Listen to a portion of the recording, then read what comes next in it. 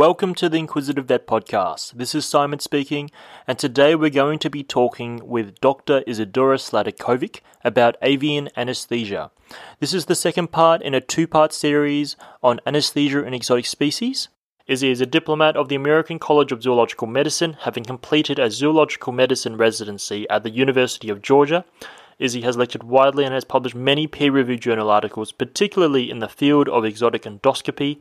She has also contributed to books including the third edition of Mader's Reptile and Amphibian Medicine and Surgery. She currently runs the Avian and Exotic Service based at Northside Veterinary Specialists in Sydney. So, without further ado, hope you enjoy this episode with Dr. Isidora Sladikovic. Maybe if we could start, how do you assess your anesthetic risk in birds, and maybe how does that differ to how you do that in your small mammals? Definitely very, very similar to mammals. I think the biggest difference with birds is that they are even more malnourished compared to mammals. So birds are likely to have some pretty significant nutritional problems. They may be chronically deprived of vitamins and protein and calcium. They might be overweight. They might have underlying, especially older birds, they might have underlying cardiovascular disease because they've been on a predominantly seed diet. So they might have huge cholesterols. They might have atherosclerosis. So it's just, I think, they're probably maybe even worse off than mammals. And again, with regards to percentage mortalities, they are again a little bit higher. So they're now reaching kind of like, 3 to 4% range, and then even higher in some of the smaller species. So once you've admitted these patients into your clinic, what sort of pre-anesthetic preparations do you do? If I haven't already obtain an accurate weight and physical exam. One of the things that I check with birds is I check that their crop is empty. I mean, in most cases it is, but, if it's not, if it's full of fluid, I might have to wait a little bit for that crop to empty, or I may need to empty it if it's full of food. Again, similar to mammals, I try and make sure that they are in a stress-free environment. Again, they're in a separate ward. And then just try and make sure that all my prep is done. And I didn't mention this in mammals before, but I think preparation is absolutely essential, and training nurses to be prepared and to have things ready and to be ready for everything that's going to happen and then for everything that might happen, and have all that in place before starting the anesthetic, because often if things go wrong with exotics, there is no luxury of time there's no time to like run over there to that cupboard. So I think just preparation is really, really important. I just wanted to take it back a little bit. If you do find birds that are underweight, do you try to get them back to normal weight before you would even attempt the anesthetic? You had time to be able to do that? If they need an anesthetic for some sort of an urgent procedure, it often, like if it's urgent, then that's just a risk that has to be taken. I think oftentimes the risks just have to be communicated with the client. What I do quite often is with birds that are quite debilitated is fluid therapy and nutritional support, maybe for 24 hours prior to anything invasive. Is sometimes if I have the luxury of that little bit of time, or 48 hours, then I might do that. Okay, I might ask you a little bit later about what sort of fluid therapy and, what you get your nurses to do in terms of nutritional support. Mm-hmm. But in terms of the examination, do you auscultate the heart? Yes, Okay. I do. Yeah. Okay. Full physical. I mean, as full, obviously, as I can do. Obviously, birds have to be physically restrained in majority of the cases. Although I do try and do as much things as I can hands off, and especially with bigger birds, I try and get clients, especially clients that just get a new bird. Sorry, I'm going off track a little bit here, but new clients that just buy a bird, like say, for example, they just get a new the cockatoo or a galah or a Calectus parrot, any of those large birds. I mean, even with smaller birds like cockatiels, young birds, that's the time to get these animals trained and get used to things like auscultation and palpation, and trying to teach them to do that without physical restraint, I think, is a big plus. I know it's something that we don't do very much, but I try and basically explain to them the importance of that, because if we do one day get in a situation where we do need to do that, it's going to make things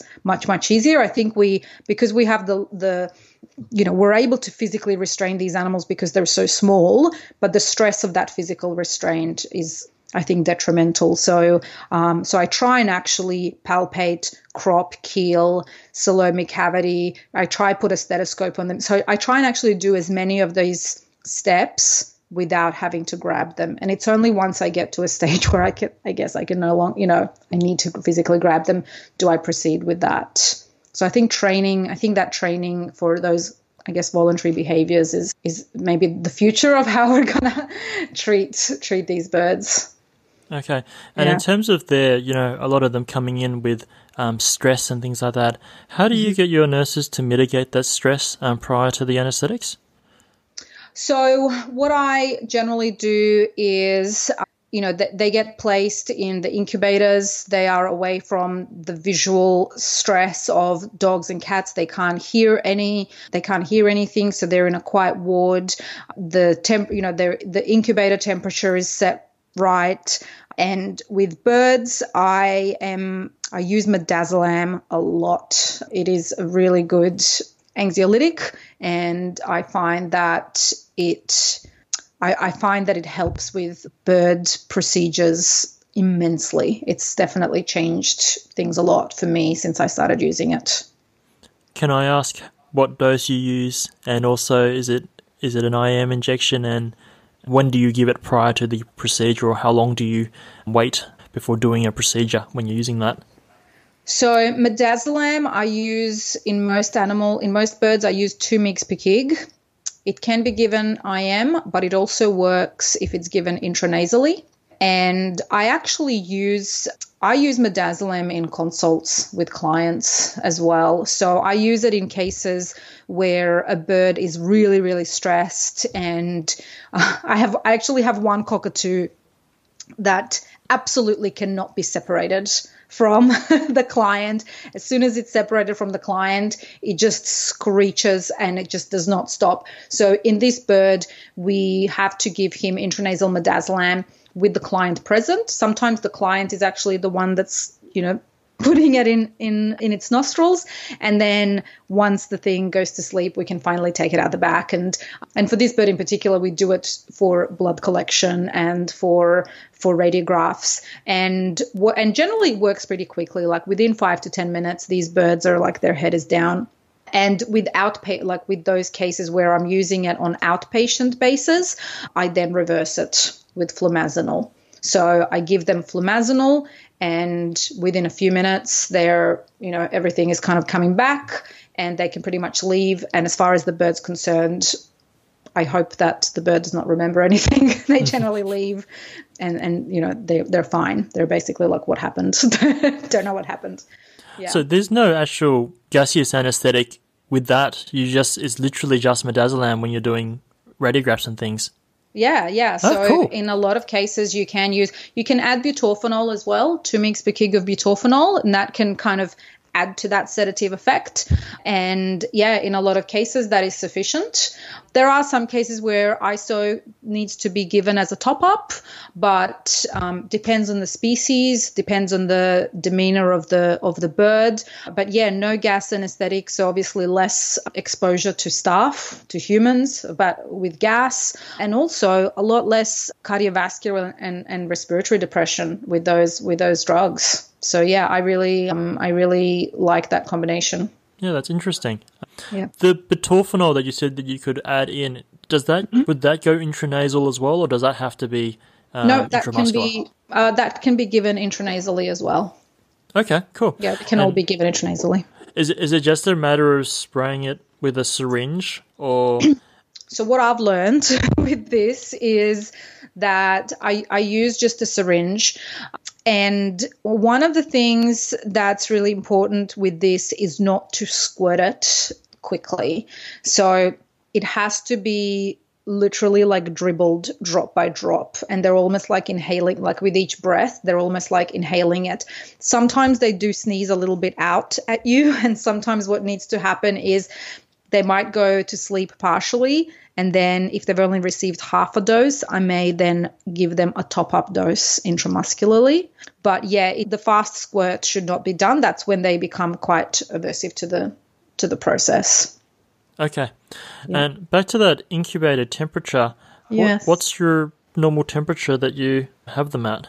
Of the incubator? Of the incubator. Usually the incubator is set to anywhere between, again, depends on the bird and what state they're in, anywhere between, I would say, on average, I would say it's 28 to 30 degrees.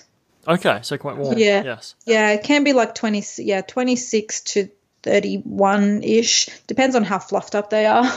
Okay. That's why birds, when they're sick, they fluff up because they are hypothermic. So just watch the birds, make sure they don't overheat. Yes. Yeah. Are there any signs besides that fluffing up that people can watch out for to make sure they're not overheating their bird? So they will fluff up if they are cold. Sorry. Yeah. Sorry, I obviously heard hyper, but you meant hypo. Okay. Yeah, hypo. So they fluff up when they're cold, and generally if they get too hot, they'll go the opposite way in that their feathers will become super smooth. They'll become kind of like slim. Sometimes they might spread their wings out a little bit. They might start panting a little bit. You don't want to get to that stage. And so how do you go about your pre-anesthetic blood testing? So if I'm doing surgeries, if I'm anticipating that I'll be doing surgery on a bird, if it's a big bird, like say, for example, a chicken, and it's not an urgent procedure, I always do recommend full hematology and biochemistry, because it's a big animal. And if I can see whether that chicken has, any hepatic or renal issues, or if it's anemic, or if it has profound leukocytosis, anything like that can just give me a better picture as to what's going on. And then on the other end of the spectrum is those tiny birds like budgies, for example. And I think the big thing with those animals, and this is something that I always communicate to the clients, is this bird is 40 grams, and this is how much blood it contains, and this is how much blood it can lose. And so if we're doing a surgery where there is anticipated blood loss, then we're obviously compromising a bird if we're having to take blood for it for pre-surgical or pre-anesthetic testing. So that's the conversation that I usually that I have. I try to, at a minimum, do PCV TPP for birds if I can, because especially birds that are chronically ill, it's amazing how severe of disease states birds can be in without showing it. And so just doing that and seeing if they are profoundly anemic or hypoproteinemic, I think can certainly help with both pre-anesthetic stabilization, as well as providing just a little bit of a better idea about prognosis with that bird. Is there a general rule in terms of the maximum blood volume that you can collect from a bird? Yeah, the recommended amount for blood collection is 1% of body weight. So that doesn't give us very much for a budgie. No, not at all. No. Where do you collect the blood in both your small birds and so your larger birds as well with the chickens? So with most of the parrots, I collect from the right jugular vein. And for birds like chickens or any poultry, ducks, I collect from the medial metatarsal vein. Mm-hmm.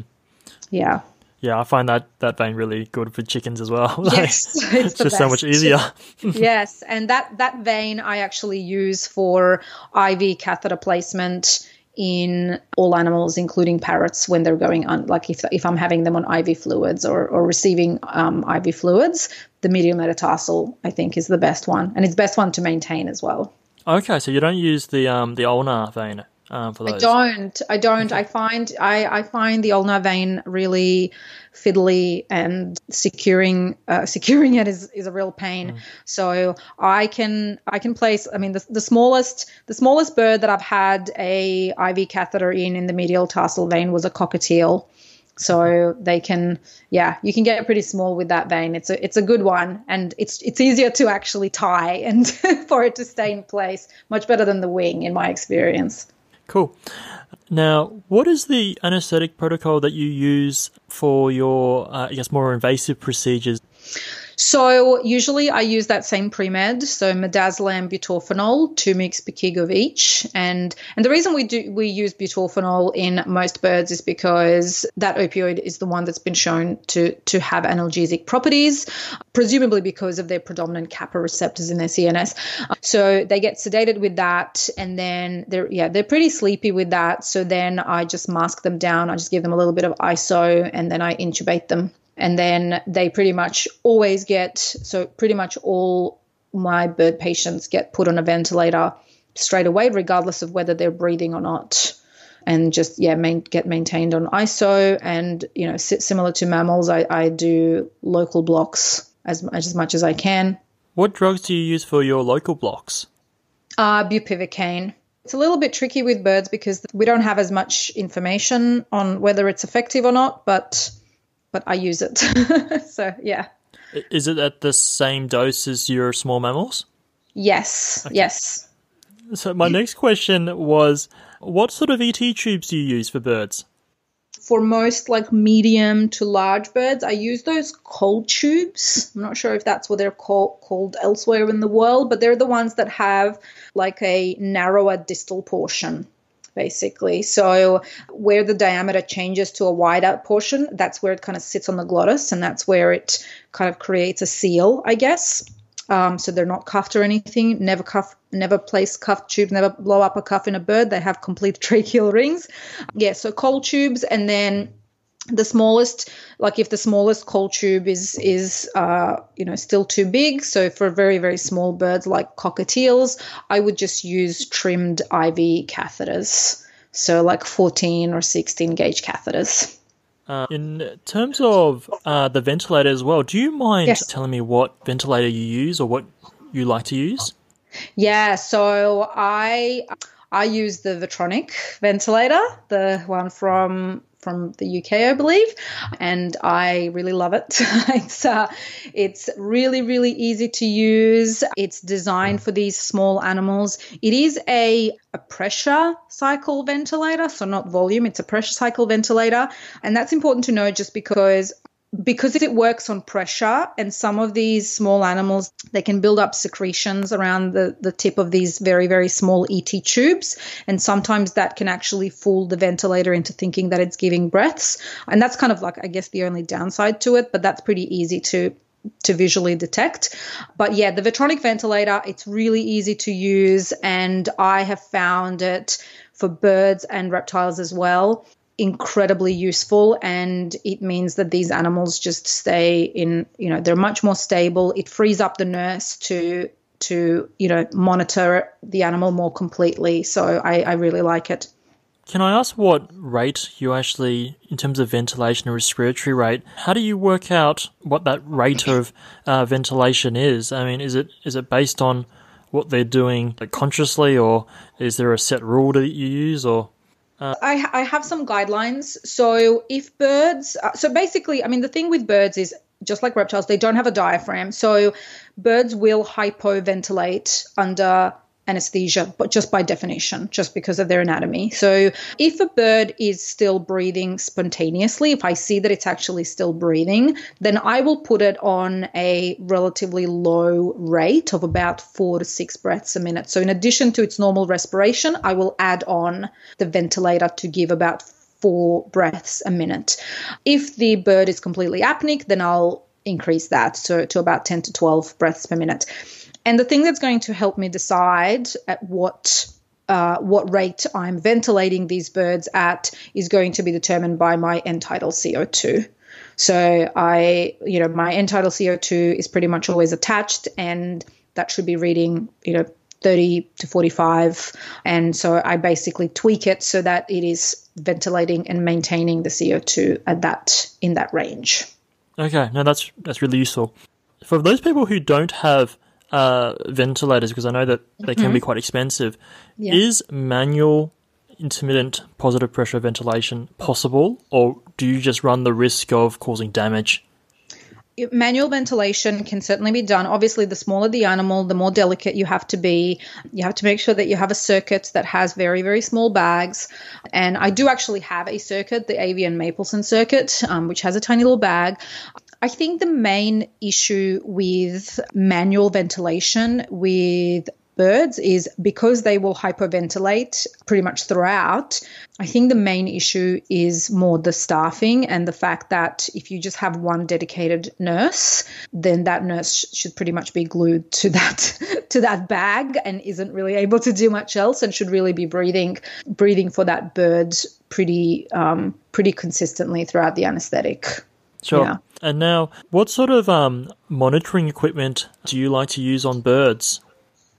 I do like the capnograph. And if you are using a capnograph, make sure that it does have a pediatric adapter, because you're adding dead space to it, especially with the mainstream one, which is the one that I like to use.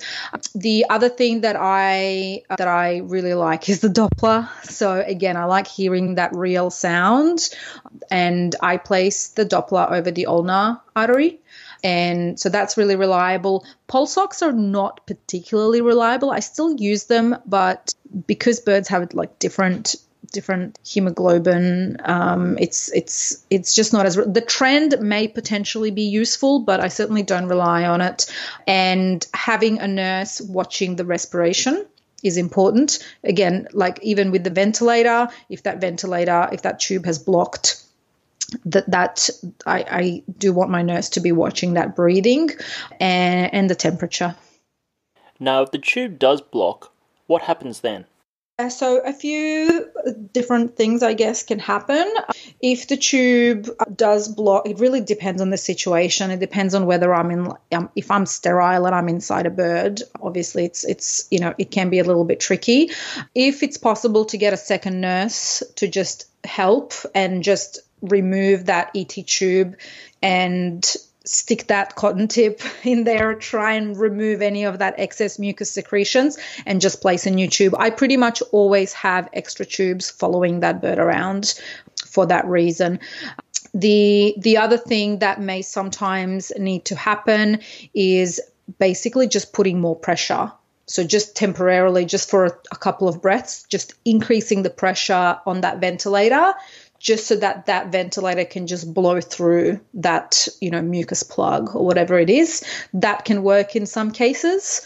And obviously, if the animal is crashing and the respiration is, obviously a big problem, then I will sometimes, and, there's just no staffing, then yes, of course, I will just go and help and then re-glove, re-scrub if needed. Okay. And this one might be a stupid question, but how do you attach your Doppler to the ulnar artery? So what I do is, if you get 2 paddle pop sticks, tongue depressors, however you refer to them, just get 2 of them, and at one end, just get some tape and tie those 2 paddle pop sticks together, and then what you're left with is almost like a little grasping, I guess, sort of setup. So what I do then is I just slide that on either side of the wing and the Doppler probe, and that kind of holds it in place. Does that make sense? No, it does make sense. Okay. And in terms of measuring your temperatures, do you just use those rectal probes, particularly in your smaller birds? How do you measure that temperature? I mean, smaller birds can certainly be problematic. I mean, budgies and cockatiels, it's just not possible sometimes in those animals. So there's a few, I guess, things to consider with regards to birds and temperature. Firstly, cloacal temperature can actually underestimate, because it's the cloaca, it's not the rectum. So it can actually underestimate. If I have a bigger bird that is intubated, the most reliable thing is to actually pass a esophageal esophageal thermometer down. That can be a little bit difficult again because of the crop, but if I can get it down there, then that's generally the best thing. But yeah, birds are certainly more challenging to monitor their temperatures than mammals are. But yeah, those are just some ways to do it, and of course just focusing on thermal support, on actually providing thermal support. What thermal support do you use in birds? Is it similar to your small mammals? It is similar. So I use bear huggers. Bear huggers are actually very, very effective. And sometimes I use heat lamps as well, just making sure that obviously there's no burns. But yeah, those are the main things: bear huggers and heat lamps. Okay, and is there I don't know if there is actually a temperature setting on your bear hugger that you can select, or whether it's just the one setting.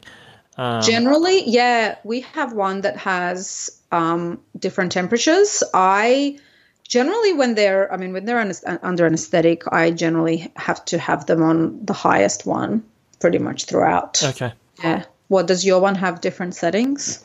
Or the one I don't have one. The last clinic I worked at, an exotic clinic, they actually didn't have a bear hugger. It was one of the few things we didn't have, actually. But I think it was just a financial thing more than anything. Yeah, yeah. I think hair dryers are really, really good. And sometimes you may just need to sometimes you just create a bear hugger, just get pillows and not pillows, towels and pillowcases, and just blow hot air into them and make your own bear hugger. Yeah, all these different ways of just trying to adapt around it. Yeah, just MacGyver medicine. That's basically what exotics is. Oh, okay. Now, I did want to ask about analgesia. I know that you just told us that butorphanol is something that you like to use. Do you use some other non-steroidals as well? Yes, so I use meloxicam pretty commonly in birds. So meloxicam, again, 1 mg per kg up to 1.5 mg per kg of meloxicam. But yeah, 1 mg per kg in majority of the cases, and usually give that on recovery. So that's probably my most common non-steroidal that I use, meloxicam. Was it once a day as well, or do you sort of twice a day? Just to clarify, it is a divided dose of that on 1 milligram per kilo. So half a milligram per kilo. 1 milligram. So no, it's 1 milligram per kilo twice a day. Oh, okay. No, that's good. I clarified that. Yes. Yes. And in terms of your fluid therapy, you said that you will normally put a intravenous catheter in there. Mm-hmm. What's the fluid rate, and what fluids do you like using? With birds, you can go a little bit higher, so anywhere between 10 and 20, again, depending on what state they're in, depending on the blood loss they're experiencing. So 10 to 20 mils per kilo per hour. Hartmann's is fine, again, unless there's other issues. I think the biggest issue with birds is going to be blood loss or anemia and hyperproteinemia. So I think in birds is where I've resorted to blood transfusions more so than any other animals. I know it's a little bit of a issue getting blood, but if it's one of those situations where the animal needs it, and if we're in a lucky situation where the owner happens to have another bird at home, then that usually ends up being the most common donor. And just to go back with your comment with IV catheters, birds are probably the most common animal where I would place intraosseous catheters as well, especially in those cases where I can't get an IV if it's a very small bird. And I absolutely need that intravenous access. Where do you normally get intraosseous access? I usually go in the ulna or the tibia tarsus. But yeah, usually the ulna I find pretty easy. That's the easiest one. Okay. And just one quick question. I didn't want to go off too much of a tangent with the blood transfusions, but do you have to cross-match at all? Or I guess in that sort of situation, is it sort of we've got to give something and hopefully it will work? Yeah, so I usually don't cross-match. I mean, there are publications, and I have loads of personal experience where blood transfusions from different species are being given. I mean, I've had cases where I've had to give a parrot blood from a hawk, and there are published cases where I believe cockatiels receiving blood from pigeons or turkeys or something like that, and there doesn't seem to be issue with reactions. What there does seem to happen is that the lifespan of those red blood cells seems to be shorter if it's a unrelated species. In terms of, and I know that you sort of talked about a little bit about complications and things that you see in birds. Are there any big ones that vets should be watching out for? I know that you said that, you know, being anemic and hypoproteinemic is one of them, but are there any others that, you know, are really important that you find, you know, vets need to make sure that they're watching? You mean, are you talking about anesthetic complications, like intra-op complications?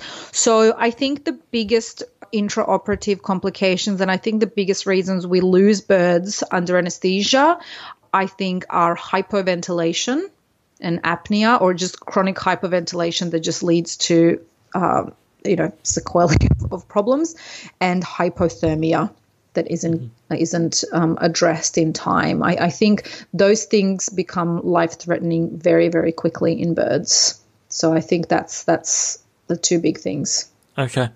And in terms of your emergency drugs and your crash cart, what do you like to have on hand? Oh, birds are very difficult. They probably have one of the lowest success rates of once they have complications. It's once they arrest, it's incredibly difficult to bring them back. I think it's like close to 0%, or maybe it is 0%. Oh, really? So I do like to have adrenaline nearby, but I think the biggest thing with birds is going to be that ventilation. So I think having extra ET tubes and just having those, cotton tips and whatever, if you need to swab out that mouth, if there is low, because they do have a lot of mucus secretions. They can get a lot of mucus secretions that can block their trachea, and just being able to quickly swab that out and re-intubate and ventilate, I think, are probably the most useful things. Thanks for that. I did have just a couple of specific situations that I wanted to ask you about if we have time. Okay. One of them was in short procedures like a big trim, do you anaesthetize them first? And then also, if they are anaesthetized, do you intubate at all? Or in those short procedures, is it just a matter of they were just on the mask and then go from there? If they're having a very short procedure and it's something that can be done under sedation, then I would just go with the midazolam butorphanol combo and just keep it at that if that's enough.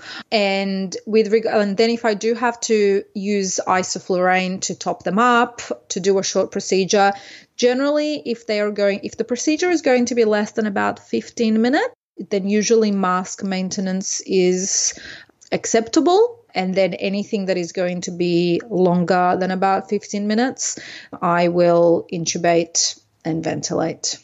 And the other specific question I had was, if you have a bird that has a suspected tracheal obstruction, or if you plan to do a tracheal endoscopy, how does your anaesthetic approach change? And if you decide to use air sac tubes or place one, how does that affect your anaesthetic and your decisions? I think the biggest thing is getting that tube in and getting it in the right place, and then connecting it basically. So yeah, not too different. I think the biggest thing there is just getting the prep done so that once that animal is sedated and goes down, that air sac tube can just be placed, very swiftly and very quickly, and then switched over and connected to that, and then everything can continue as before.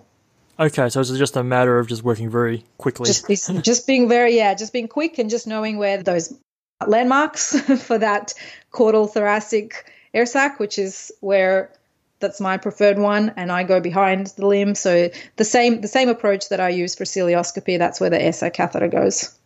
Fair enough. Now, my next question is not really a question, but more just wanting to know what your opinion was in terms of anaesthetic times and what you considered safe and not safe.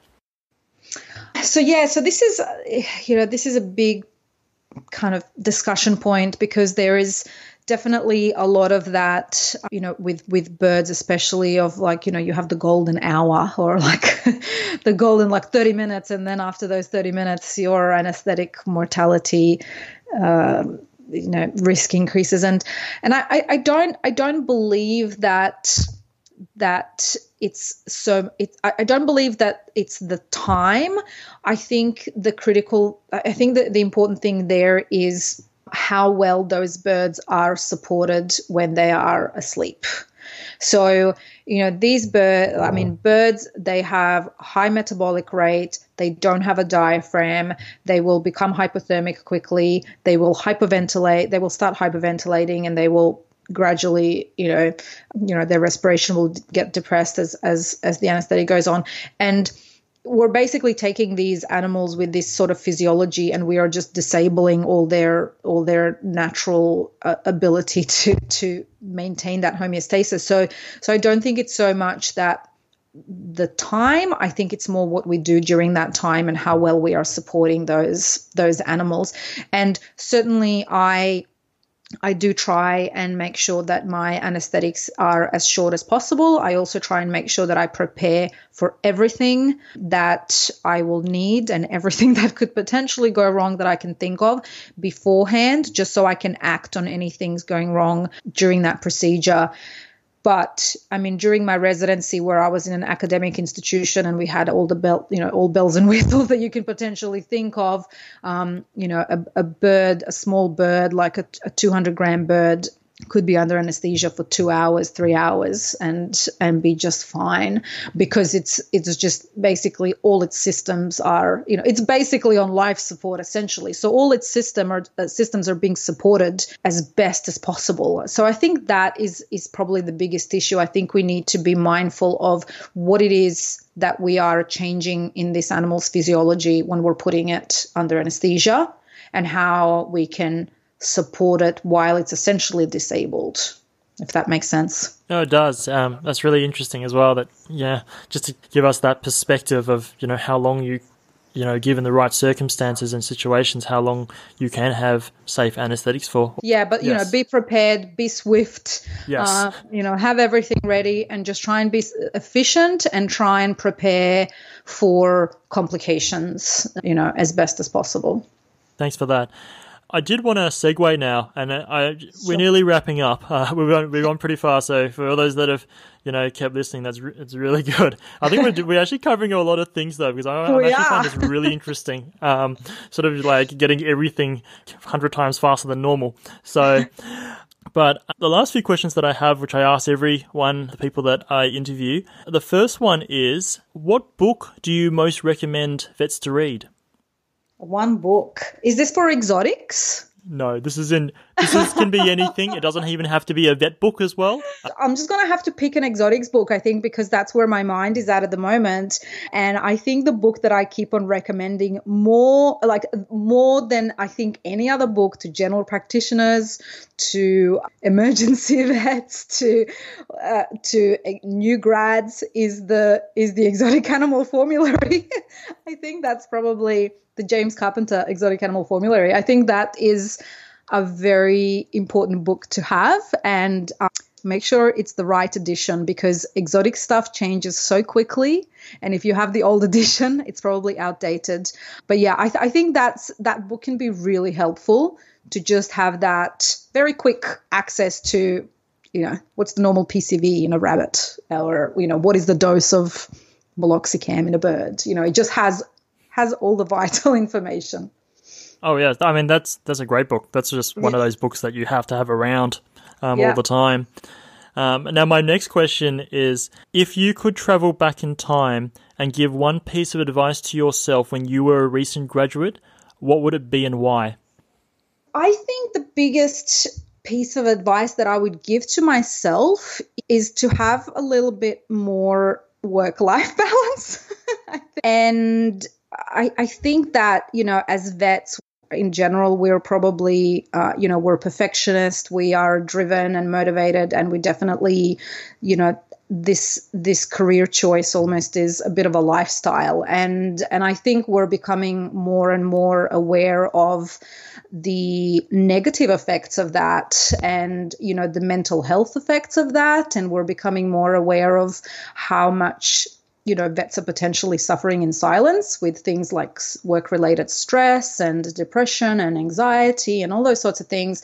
And so I think that, as a recent grad, as a new grad, I certainly did not even think about those things.